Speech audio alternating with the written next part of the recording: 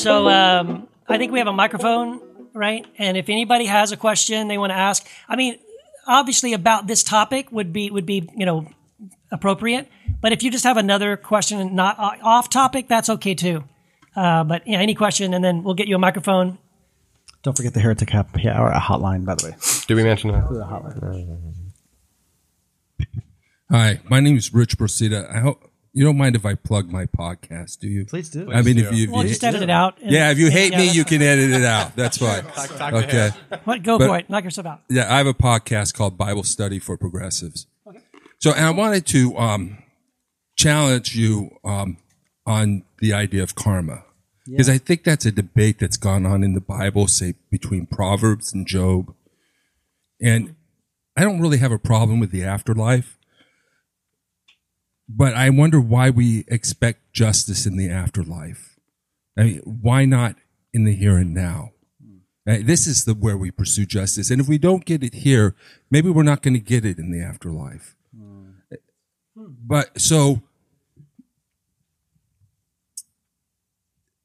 one of the things, my issue with karma, it's just the same thing with my problem with people who are looking for the afterlife or looking for it, is that it gets people to sit on their butts now. I mean, justice just doesn't happen.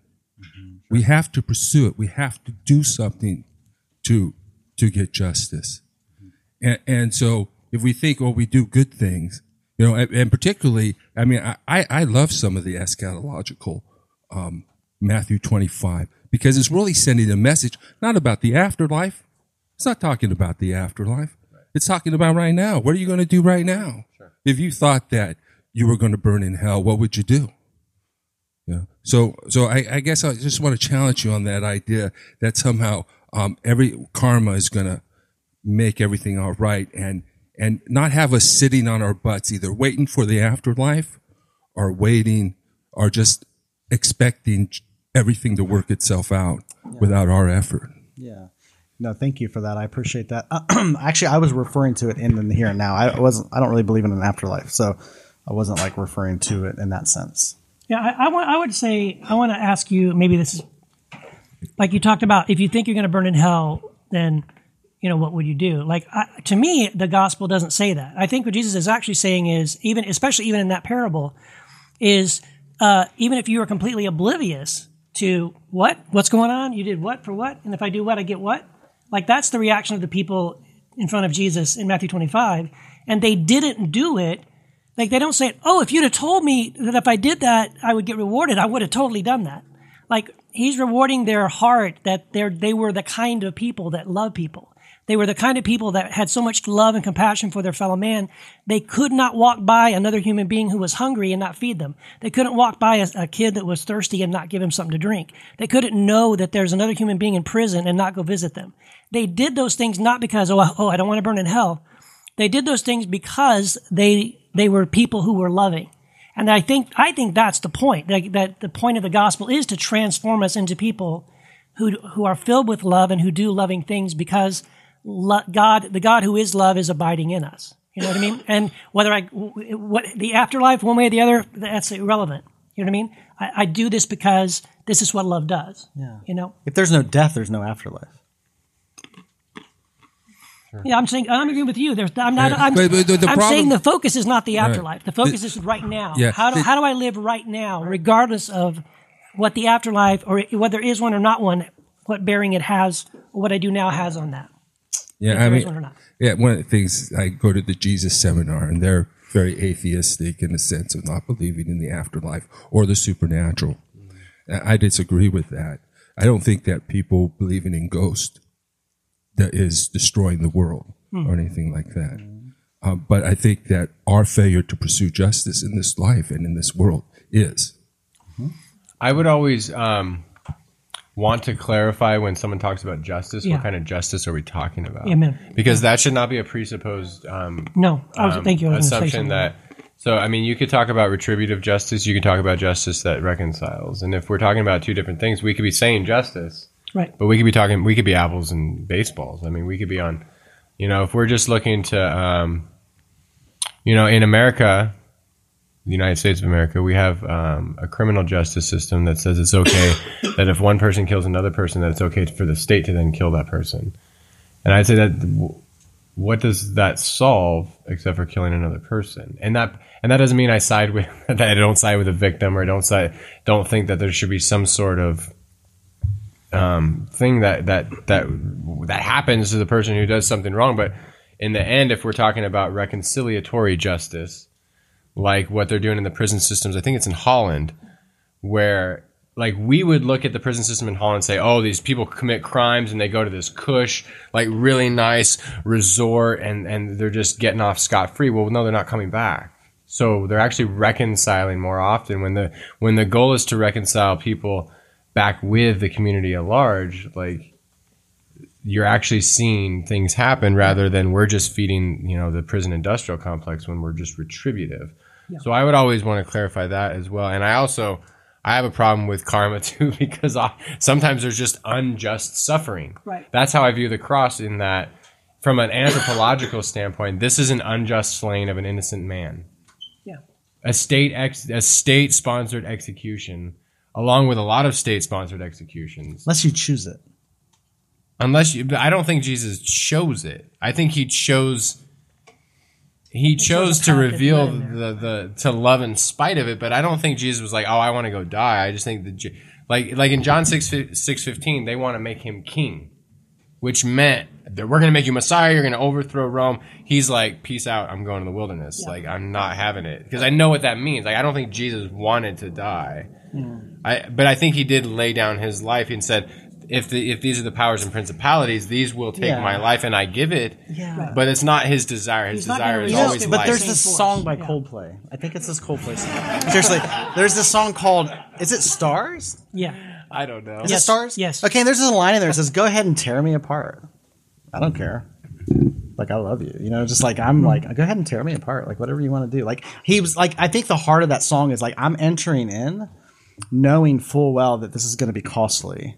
Like, this is going to be very detrimental to my life, but I choose it because that's kind of what love does. You know what I mean? Like, you can't help it.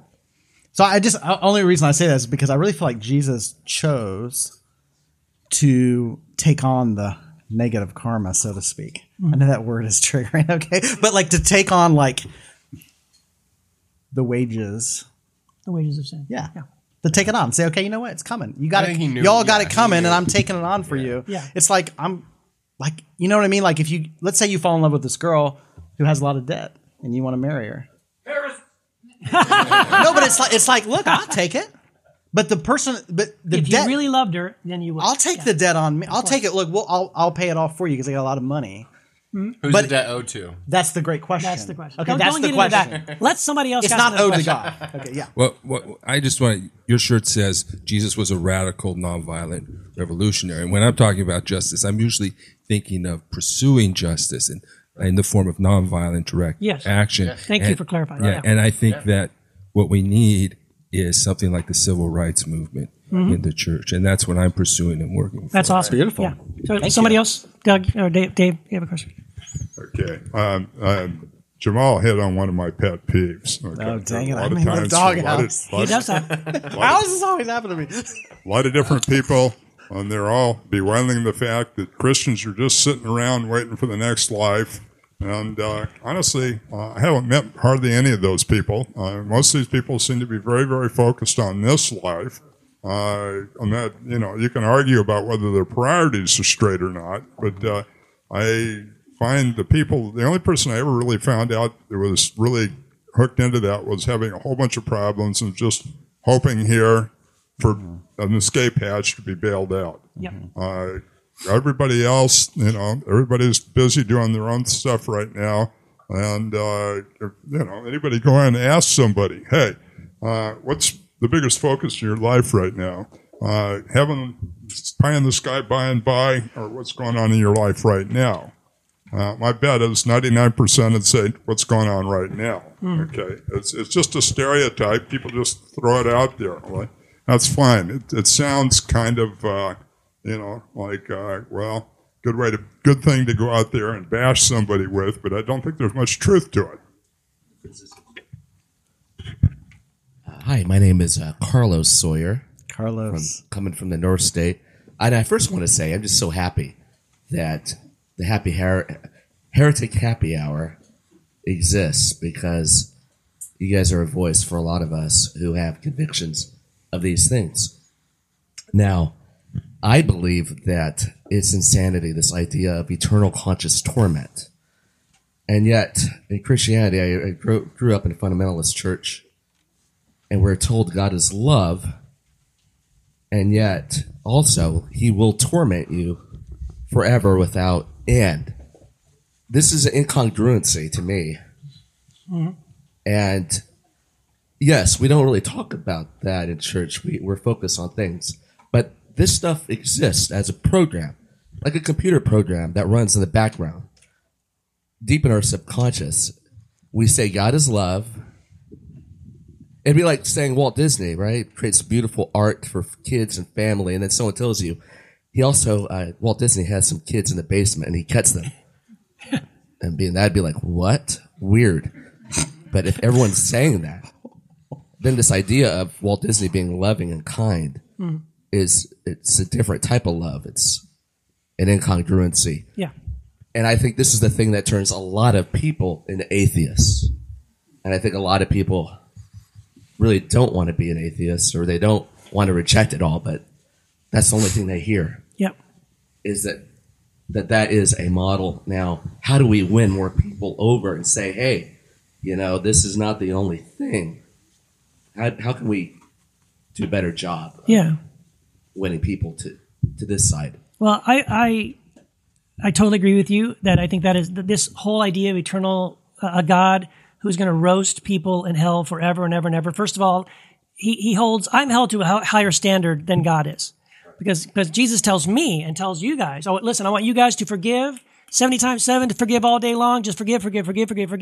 Just keep on forgiving. Love your enemies. Love them. Bless those who curse you. Do good to those who hate you. But my enemies, I'm going to roast those suckers, right? Forever, right? So it's like it's a weird thing that holds me to a higher standard than a loving God.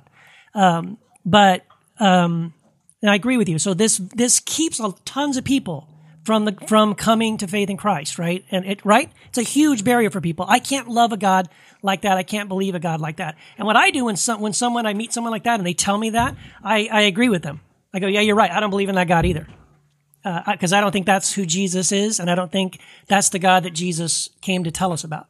So I just agree with them. No, you're right. I don't think that God is the real God. I don't think that's the God that Jesus talked about, and that's not a God I believe in. What was your name? Dave? Yeah.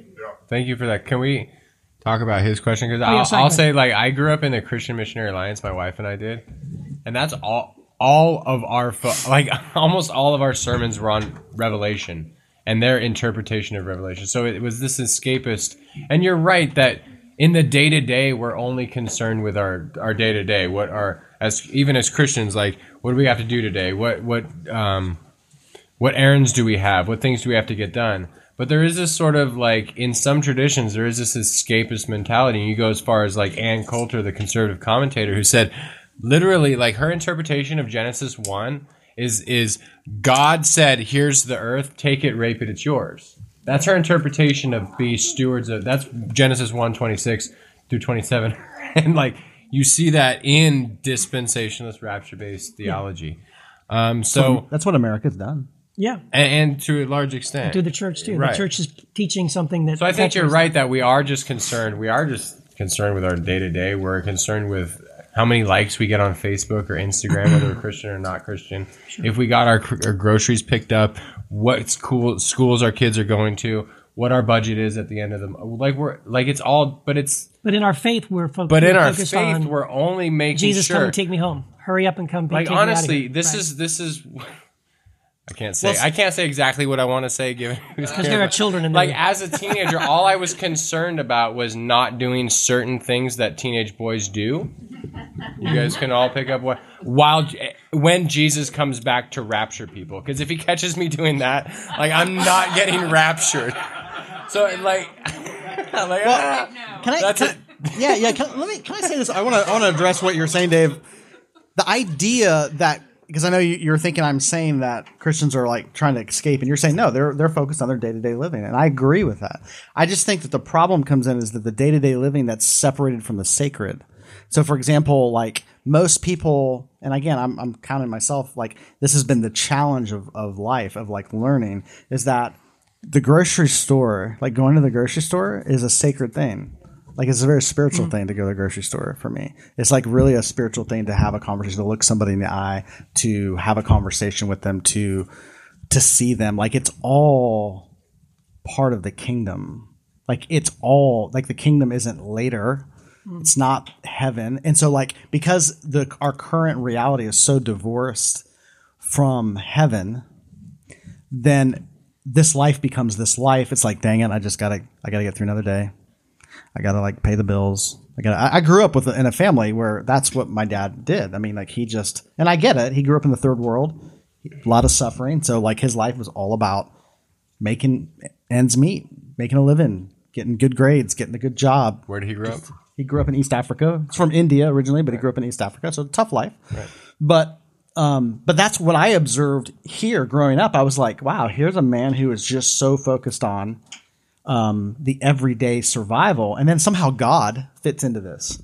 Like somehow God fits into it, but it was all about heaven and paradise and the afterlife. And it's like, I really don't think that's actually what Jesus came to do. I think Jesus came to redeem our every moment by moment existence. Like, can you see the beauty when you're taking a walk and look up in the sky, or see the flowers, or hear a song, or go to the grocery store, or love another person? It's like, can you see God in all of that? Yeah. Can you see the divine in all of that? And I think that's when you start to milk life. Like this is all a gift. Like right now is a gift. Like we're here right now. Like we made it.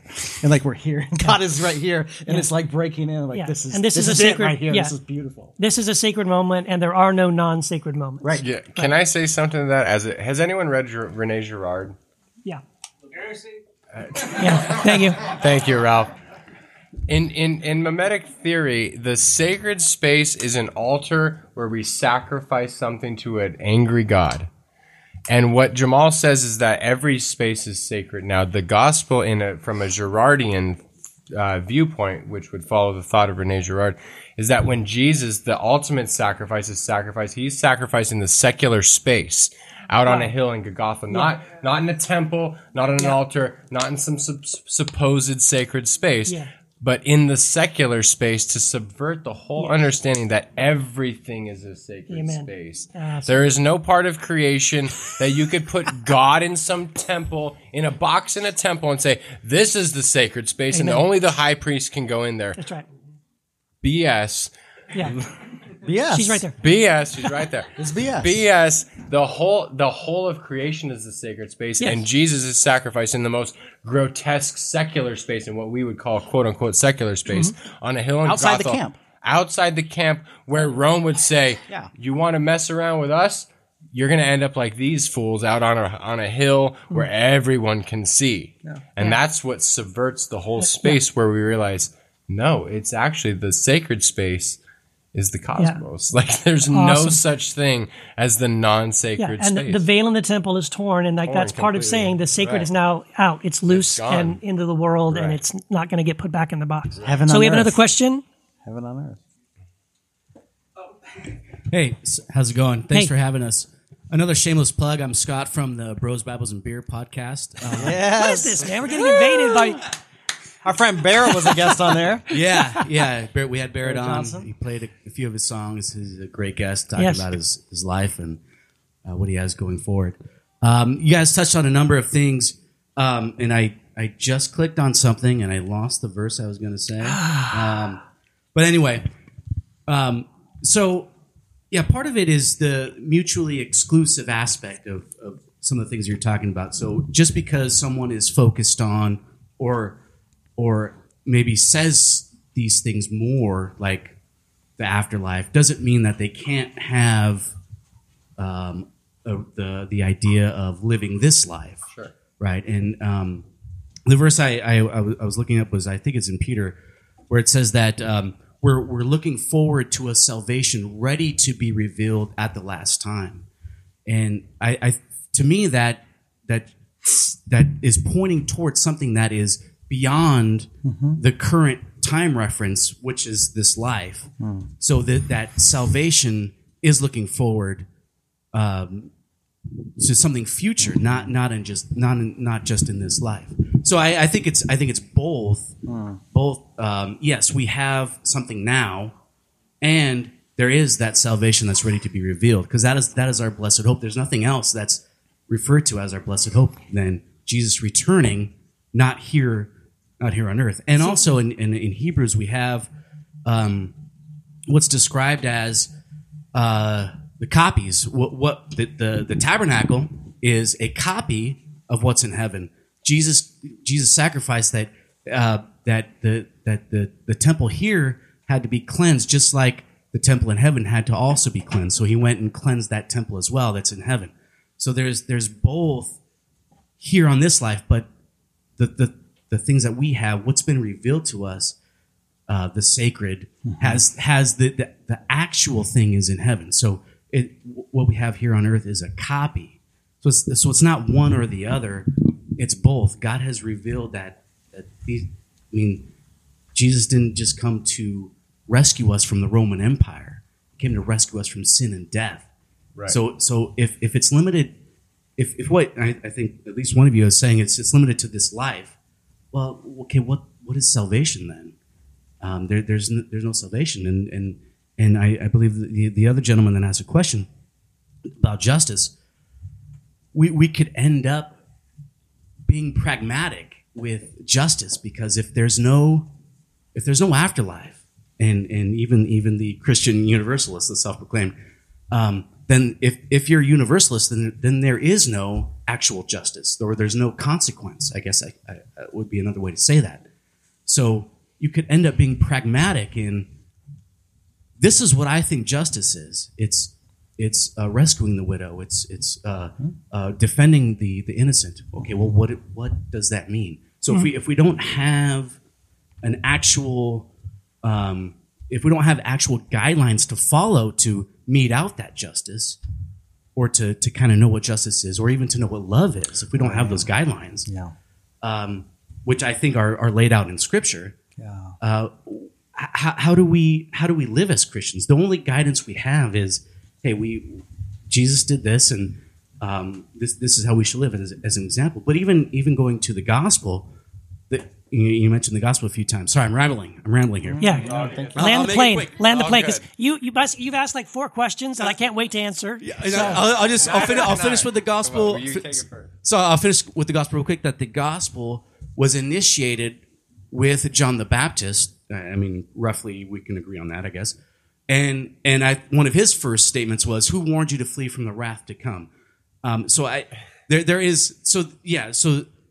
The gospel as just being this kind of ethereal reconciliation. There is repentance that is always, repentance and belief and faith that's always associated with the gospel. And God's children are not everybody, but it's those who Jesus said that those who obey my commandments are God's children. Yeah. I think.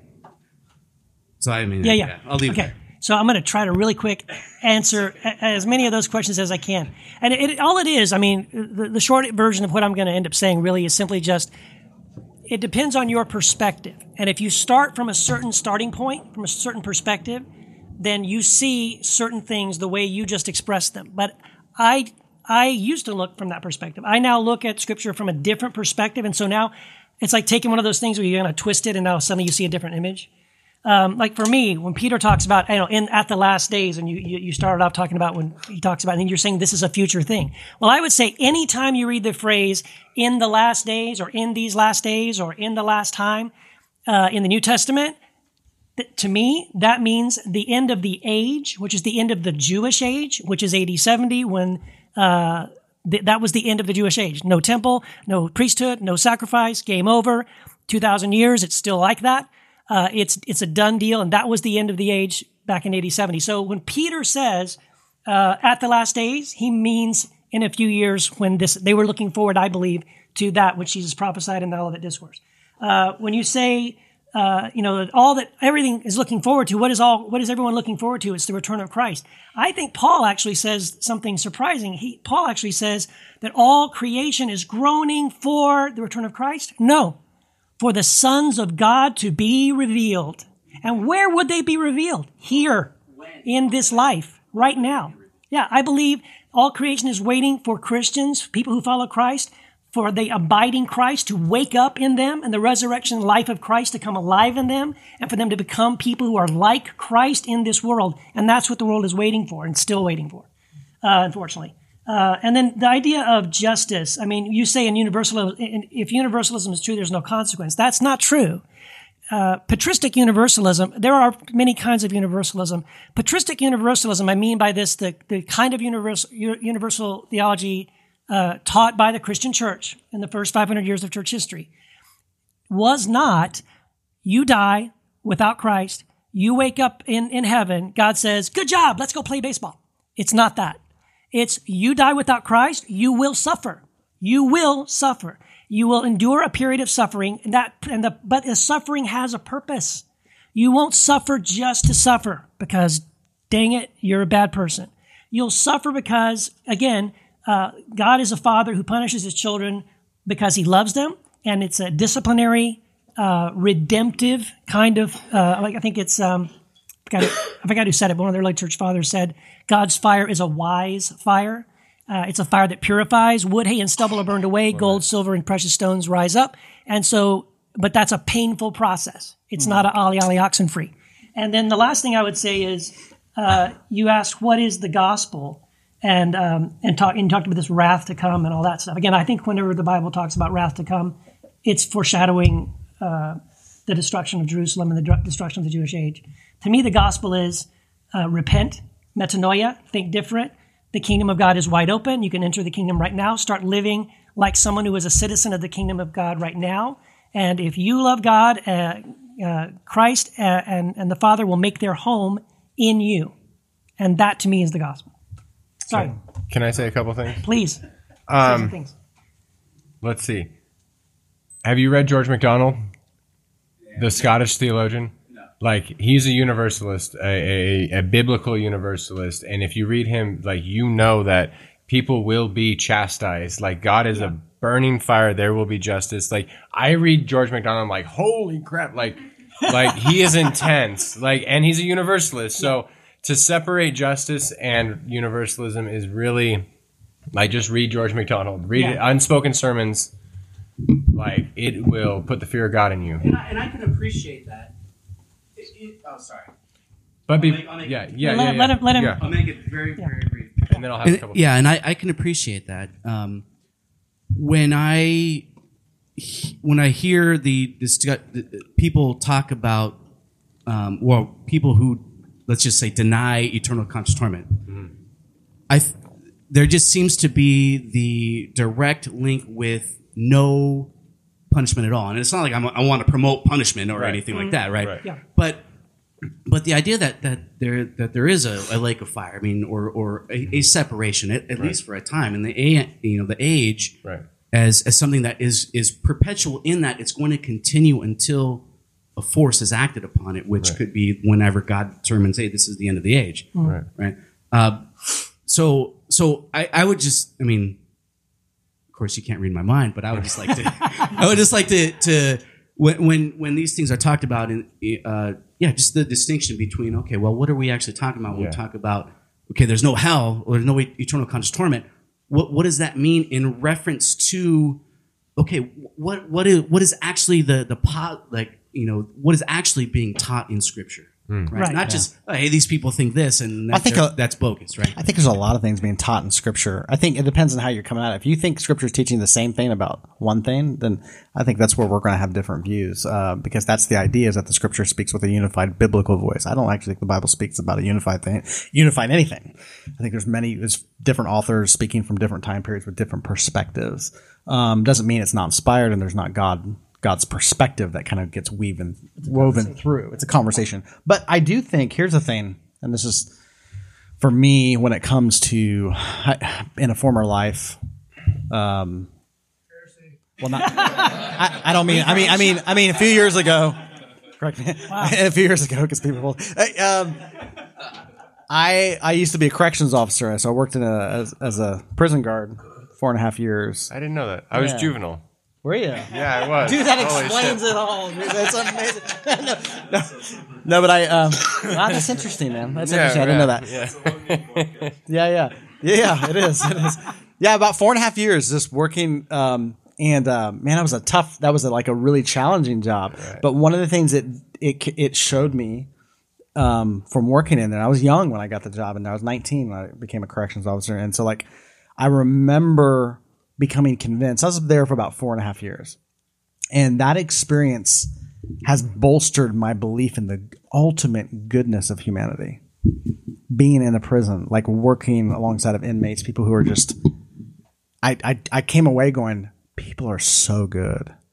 And I saw the most horrendous things in there. Mm-hmm. And I just remember walking away going, there's such pain that people have. And one of the authors of The Shack, I don't know if you're familiar with The Shack or if you've watched the movie or read the book. Amen. I'm a fan. I'm a big fan of the book and the movie. I love it. But like one in the story of The Shack. Well, actually, before not even get into that, one of the authors, he says, if you could know everybody's story, like if you could see the depths of what every human being has experienced, there's nobody you wouldn't love. If you knew where they came from. And the pain behind some of the most vile people, the wretched actions that people do, behind it all is pain. And I think the ultimate justice, my understanding of ultimate justice is healing. It's when people are healed of that pain. And I think that's what my understanding of love is. God is love. That's the Greek understanding of salvation is sozo, and that it implies healing. Healing. Yes. Are you a hermeneutics dork like I am? I would like to be eventually one. Yeah, he is. You mentioned John the Baptist, who was all about the wrath of God. Luke 3:7-9. Like he's like Second Temple eschatology. The wrath of God is coming. Like when John the Baptist sends his disciples to Jesus in Luke 20, they ask, "Are you the one who is to come?" Like Jesus quotes. That's going to distract me. Jesus quotes from 2 Kings and a couple other verses from the Old Testament that have associated wrath texts, and Jesus omits them every time. Yep. He does the same thing in Luke 4, Yep. quoting the Isaiah Jubilee passage in Isaiah 61, and he says, I've come to proclaim the good news, blah, blah, blah, blah, blah, blah, blah, to Isaiah 61:2, and he drops the day of vengeance of our God. Yes. And he drops it. And then he says, and the scriptures have been fulfilled in your hearing. And what do they do? Isn't that because Jesus come back later to murder, though? Right? And, yeah, he's going to come back later. This is the age of grace, and he's coming back. But he's Like Mark coming Driscoll back. says, He's like coming an back to MMA kick fighter. your butt. Like George St. Pierre, he's up there, bop, bop, bop. But with his knife or something. No, BS. No, like the Isaiah 61:2, he's like, and the day of vengeance of God, nope, not going to mention that. And what do the people do? They're going to throw him off a cliff by the end of Throw him off a Luke 4. cliff. Throw him off a cliff. Because he's peaceful. Because the day of Jubilee does not involve the eschatological vengeance that the Jews are awaiting for the Romans who have occupied them. And how can you deliver us unless you're going to bring divine vengeance? That's the question posed to Jesus. Yeah. And he's like, that has nothing to do with it. And so, okay, fine. We're going to kill you. And then from then on out, Jesus teaches in parables. He's like, he lays low. So Michelle, He's like, I'm going to tell you a story. Michelle He's on the down low. had a question. Hi, guys. I'm glad you guys are doing this. I think this is really beneficial.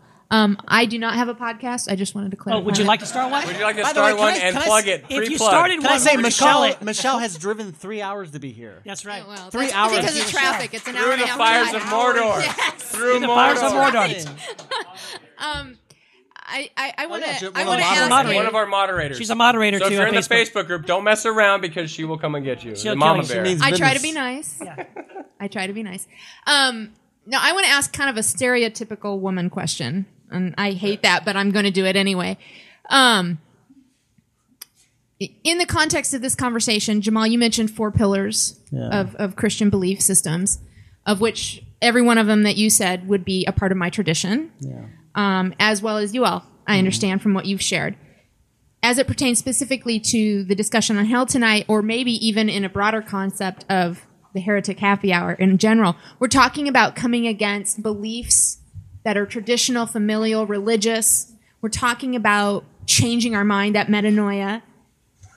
What has been your experience emotionally with that change? Jamal just about passed out right there. Yeah. But I understand for myself a very emotional response, and Matt and I have had conversations in the past about the emotional response of changing a belief system and how that feels. And you know, Keith, you've said you come from a very Southern Baptist tradition. I mean, Jamal went to Liberty University, for God's sake. So, I mean... Heresy! And I know Matt comes from a traditional conservative background as well. What has been your experience in your shift in thinking in these topics? Yeah. Good Lord. Who wants to take that first? Unbelievable question. Yeah. You all are research, by the way. Oh. Did you see how they jumped at it? I know. Dude, emotionally, I'll answer the question. I'm waiting for you. You want? Okay. You guys all look frozen. Like emotion is like something you just don't process. I don't do emotion. Like, oh my God! Every man just went, oh my God! I just assumed that Jamal was going to jump on that like a duck on a June bug, so I just decided to wait for him to take that. Like emotionally, honestly, like there isn't a person. What it's done for me is, it's hard for me to not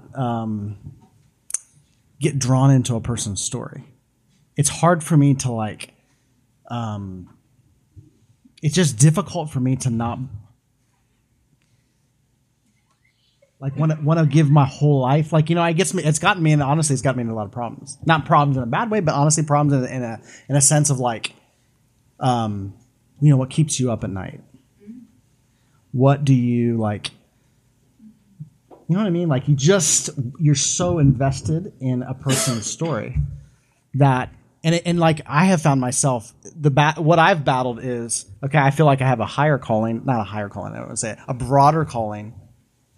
It's a calling to a broader group of people, but I'm okay chucking that.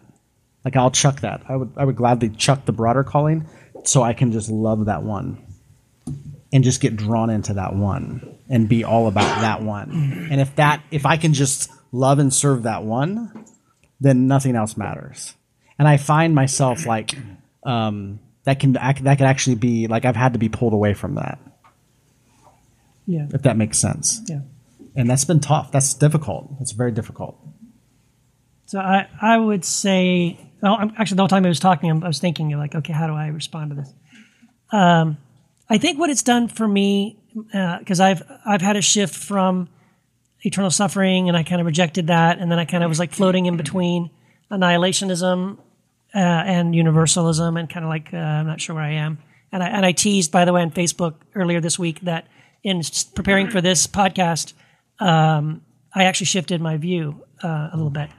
But let me go back to your question about the emotion part. I think what it's done for me, jettisoning eternal suffering and just saying, you know what, whatever it is, I'm pretty confident it's not that. I don't think that view really does have any strength, and is not supported. I think by the Scripture. So now that I've let go of that, what it's done for me is given me so much peace and so much hope when I have a loved one or a family member who doesn't know Christ, who dies. I have so much more hope now because I say to myself, God is a good God. God loves them more than I could ever possibly love them. I believe He's good. I believe He's just. And I do believe that I will see them again. You know, that there is still hope, that they're not going to be utterly, completely tortured forever or erased and disappeared and never to be heard from again. So it's given me that more of, I guess, a peace about that God's got them. They're His children. He loves them more than I ever could, and He's in control. And I don't have to worry about that. Yeah, I'm right there. I'm right there with you, Keith. I will say that coming out of a system of belief in which you're expected to believe certain things, I had a visceral response against that, which caused emotional suffering between not so much my family, but in-laws. And if I could do it over again, I would have just shut the hell up for a little bit and just not asked any questions. I would have asked them rhetorically maybe and read a bunch. I would have continued to read like I did and not ask those, because we attach ourselves to our beliefs. And if you've read my book, or if you haven't, or if you read Ernest Becker, when we have certain beliefs that that our beliefs come up against other people's beliefs, we can really go into an existential crisis. And I didn't know that when I first questioned beliefs. Real stuff. And so had I known that, I probably wouldn't have said so much. So I've had this. It's almost like a dichotomy, like existentially and emotionally for myself. Like, it's been the most healing, but the questions I've asked have also been the most emotionally tormenting because I'm I'm very introverted, and like I don't like, this microphone saves me, and I don't mind talking in front of you guys, and I don't mind talking in front of, like, on the internet or in a book, and I say a lot of really bold things, but I'm also really, really reserved in my personal life. So it's almost like this weird, where if you read me, you're like, oh, this guy's bold and he's going to ask all these questions and he's a total a-hole, you know, like, and so like I've come across as that, asking questions. And so it's almost put me in this like emotional state where it's very, very difficult. But also the answers I've come up with about who God is, what God is like, and God is like Jesus, has been the most healing. Where I was an atheist for a time after I deconstructed things, and then hearing the actual gospel, not just an atonement theory, has been the most healing thing. So it's been this interesting ride, where personally and emotionally it's been difficult, and my wife will attest to that. Like, it's been super difficult, but also spiritually, like, once you start to transcend that and you start to forgive and ask for forgiveness and repent, and if I could go back 5 years and ask the questions in a different way, I would. They might be the same questions, but I might be a little more tactful. But so it's, for me, it's been this. So if you're like, if anyone's going through deconstruction, like, just what you can find on the other side is super, super healing. But if you can learn from my mistakes, don't be such an ass. Like, I mean, some of the questions I asked were posed in such a way, like, so it's been a wild ride. I don't know if that answers your question. There are people who think outside the box, and just because you're questioning things doesn't mean you have to question them so vocally and so publicly. Yeah, I've learned that you feel safe. I've learned where safety can be found outside of belief. Feeling of comfort, like a solid ground that you're standing on. Because a lot of people, when you question their beliefs, they feel like, I don't know what to believe. My solid ground is shaken. But then you realize, oh, but like, what did you believe when you were a baby and you were being held? Nothing. But you felt safe. And that's what we're coming into. Is that's ultimate reality. It's not contingent upon a belief system. It's ultimate reality. It's love. And that love has always been. That love has never left us. Our beliefs blinded us from it for a season. But once you get rid of it, it's like, what do we get rid of when we deconstruct everything? Everything. You get everything. Yeah. Yeah, and I think it's important to as you're going through that deconstruction process, I mean, this helped me to separate, I'm not my beliefs, right? Right. And my relationship with God is real and true no matter what my doctrines happen to be. Because our house church family over the last several years, and we've just entered into this conversation, and what we've realized is one of our little mantras is everyone is in process, right? And I hope we should be. If we're growing, if we're living, we're growing, we're changing, and there are things I believe now I didn't believe 5 years ago or 10 years ago. And I hope that 5 years from now, there's other things that I've let go of and new things I've latched onto. But what doesn't change is me and my relationship with Jesus. And that thing is what's real and doesn't change, even if my beliefs or my thoughts or my attitudes or opinions may, change over time. So anyway, someone had a question? Seth? Yeah, here I am. I just want to say shouts out to you guys. It's not easy pushing the envelope. And what's good, Jamal? Known you for a while. Thanks for your voice as well. I just want to say also, like, you motherfuckers are some cool cats. And There you go. yeah, thank you. Somebody and I say else. that word particularly because I don't think it's been said on this podcast. Thank you. yet. Thank you. We can scratch that off. now. Well, I just can wanted I- to break can I- some ground. Seth, can I interrupt you real quick? I want to interrupt you because Yeah. it's easy. Like when you're on a the C podcast. word. I say that a lot, but not on here. Not on the podcast. When you're on a podcast, it's easy to kind of sometimes but like you say, that's it work. I appreciate the kudos to us, but like we've had talks. Like I don't know that I would have come to a lot of conclusions apart from your participation in the journey with me. Yep. Many times talking with you and bouncing and just knowing you're there, as part of the process has been such an encouragement to me. So it's, Dude, thank you, man. I feel honored by that. I really appreciate that. Yeah. So my friend Jen Cole, she's not here. She couldn't make it, but she's always been like a really practical friend. I've spent a lot of time in community with her. So she's always taught me, like, you got to ask, like, well, what's the practical, like, response to what you're talking about? So you guys are talking about, like, what if there is no hell, right? Like, what if there is no eternal torture? So how does that lived out, like, practically? Because we have things in our culture right now where, we have, like, justice system and legal system and there's like terrorism in the world. Like, what do you guys? How do you guys live that out? How do you guys approach terrorism and people like mass destruction? We drop bombs on Syria. Like, that shit's crazy, So how do you? Thank you, Barrett. That's all right. Yeah. So how do you guys like reconcile that? Because the way you approach, I think the way we approach the Lord, the way we see the way we approach hell and whether or not he's actually going to be tormenting us for eternity or not is kind of the way we're going to practically live. I want to real quick try to answer that. And then, Yeah, please do. because to me, it's a great question, dude. Awesome question.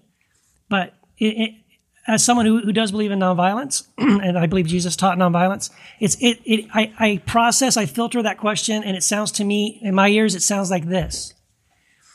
Because terrorism and war and those kinds of things are the fruit of a retributive justice system. And saying, look at what a retributive justice system has created, this horrible, horrible fruit, how come your nonviolent system didn't fix that? Well, because you're living in a system and perpetuating a system. We all we're born into a system that perpetuates the eye for an eye, retributive justice model. And so the way I think a Christian, I did a blog a while back called "Join the Nonviolent Christian Task Force," because the way it is we preach the gospel, we live out the gospel, we love our enemies, we do good to those who hate us, we bless those who curse us.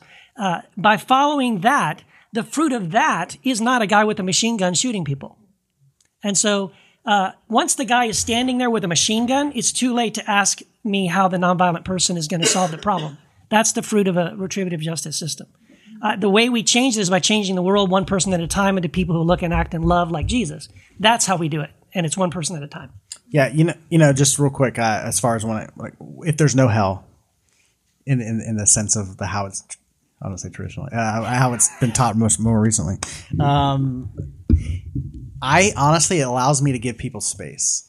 So, for example, when Jesus said, "Unless you drink my blood and eat my flesh, you have no part of me," and they were like, "Well, that's weird. We're out. See you later." And they all walked away. And the disciples were like, "Well, look, what? Everyone's leaving."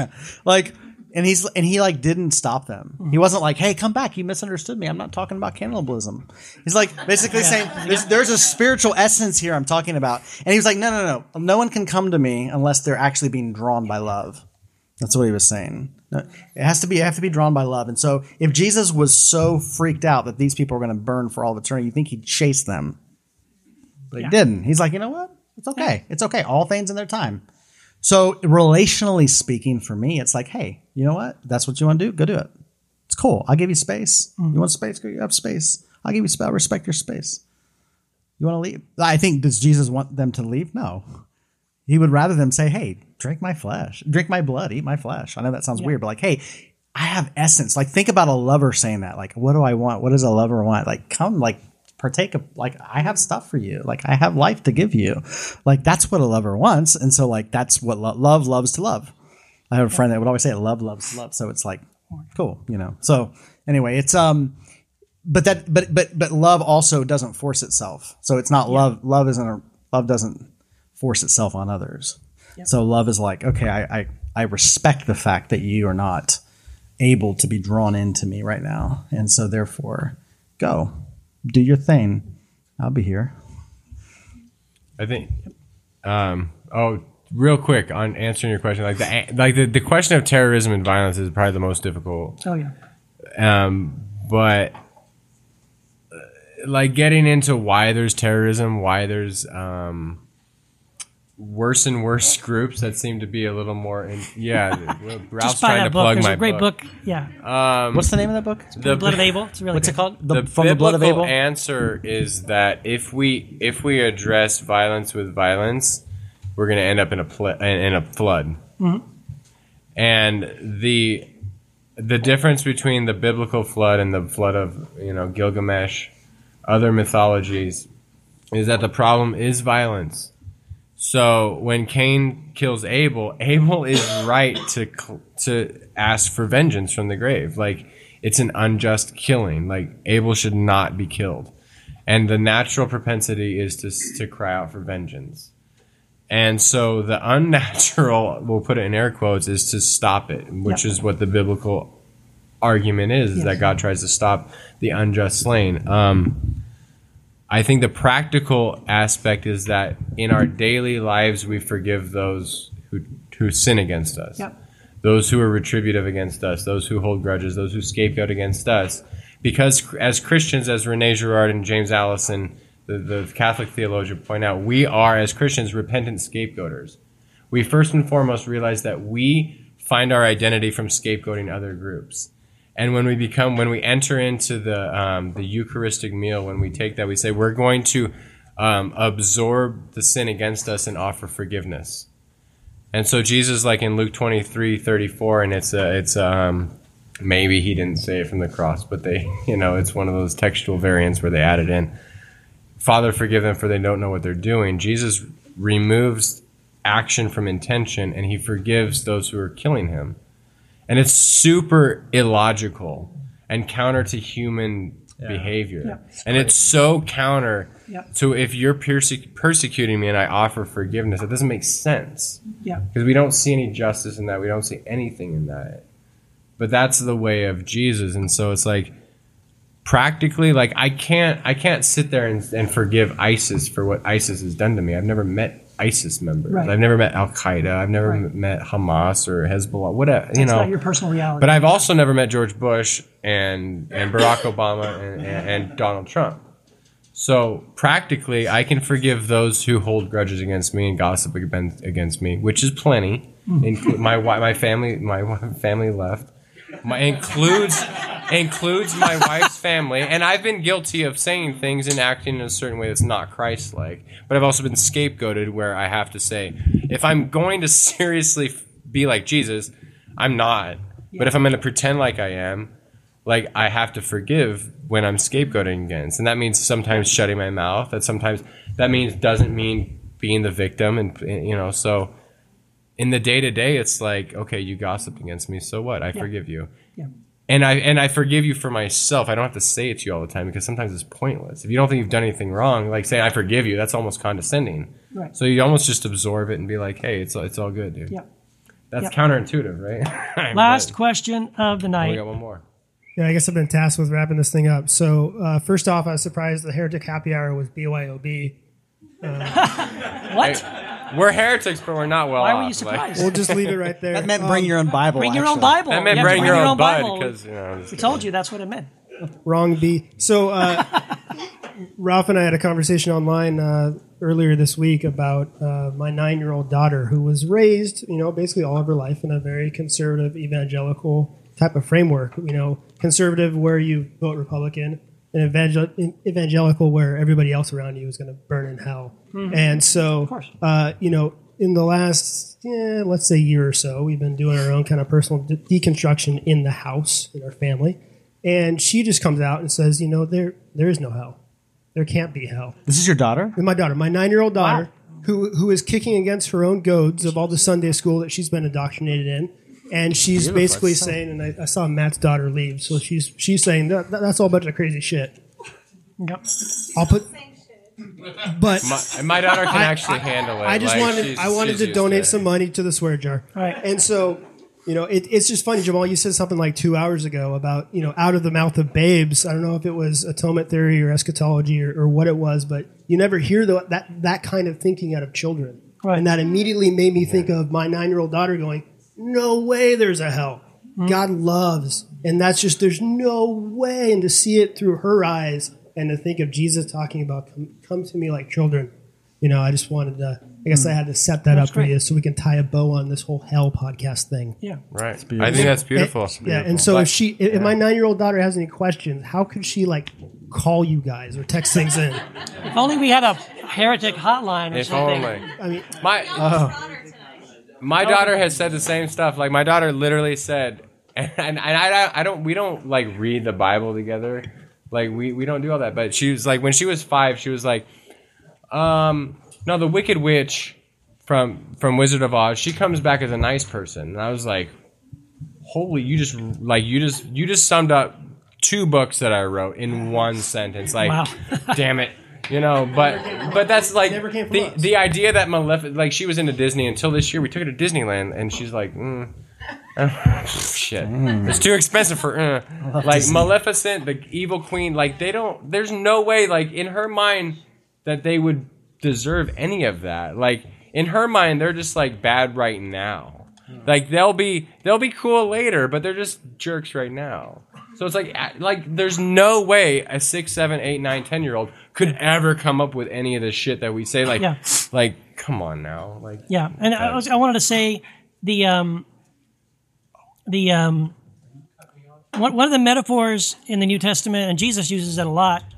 One of the metaphors for sin is sickness, right? I did not come for those who are well, but for those who are sick, right? A physician, those who are sick need a physician. And then there's even Old Testament scriptures that talk about, that's even where that whole thing comes from, by his stripes we're healed. It's talking about, he heals all of our infirmities and our diseases. Well, if you go and read the original passage in the Old Testament, it's a metaphor that those diseases are metaphors for our sin nature. And what do you do when your child is sick? Do you beat it out of them? Do you beat them until that sickness is gone? Do you punish them until they stop being sick? Or do you heal them? Amen? Yeah. And with that, I think we're going to move on to Barrett. Barrett's going to do some songs for us. Yeah, wrap us up. Thank you guys for coming. God bless you guys. Yeah, thank you.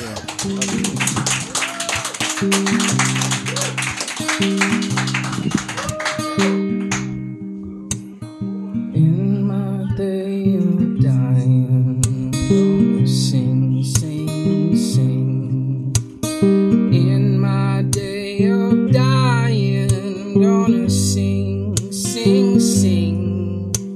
Singing hallelujah, singing hallelujah. Well, in my day of dying, I'm gonna sing. When I take my final breath, I'm gonna sing, sing, sing. When I take my final breath, I'm gonna sing, sing, sing. Singing hallelujah, singing hallelujah. When I take my final breath, I'm gonna sing. Hallelujah.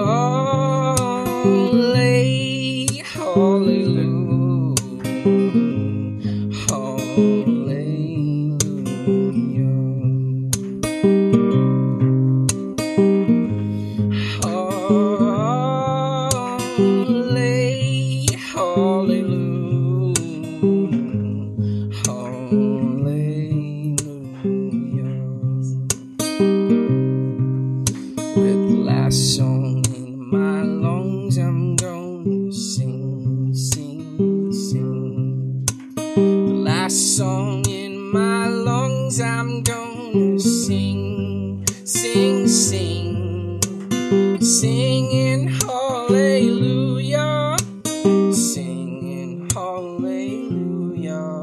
With my song in my lungs, I'm gonna sing.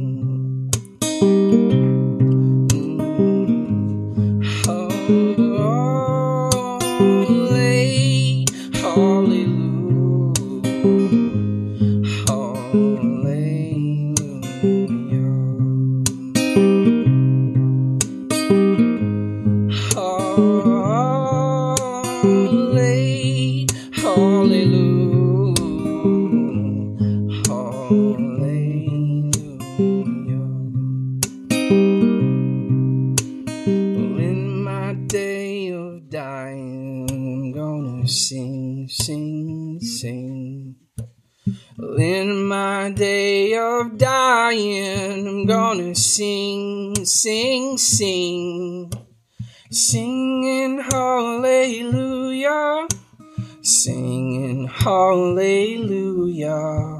Well, in my day of dying,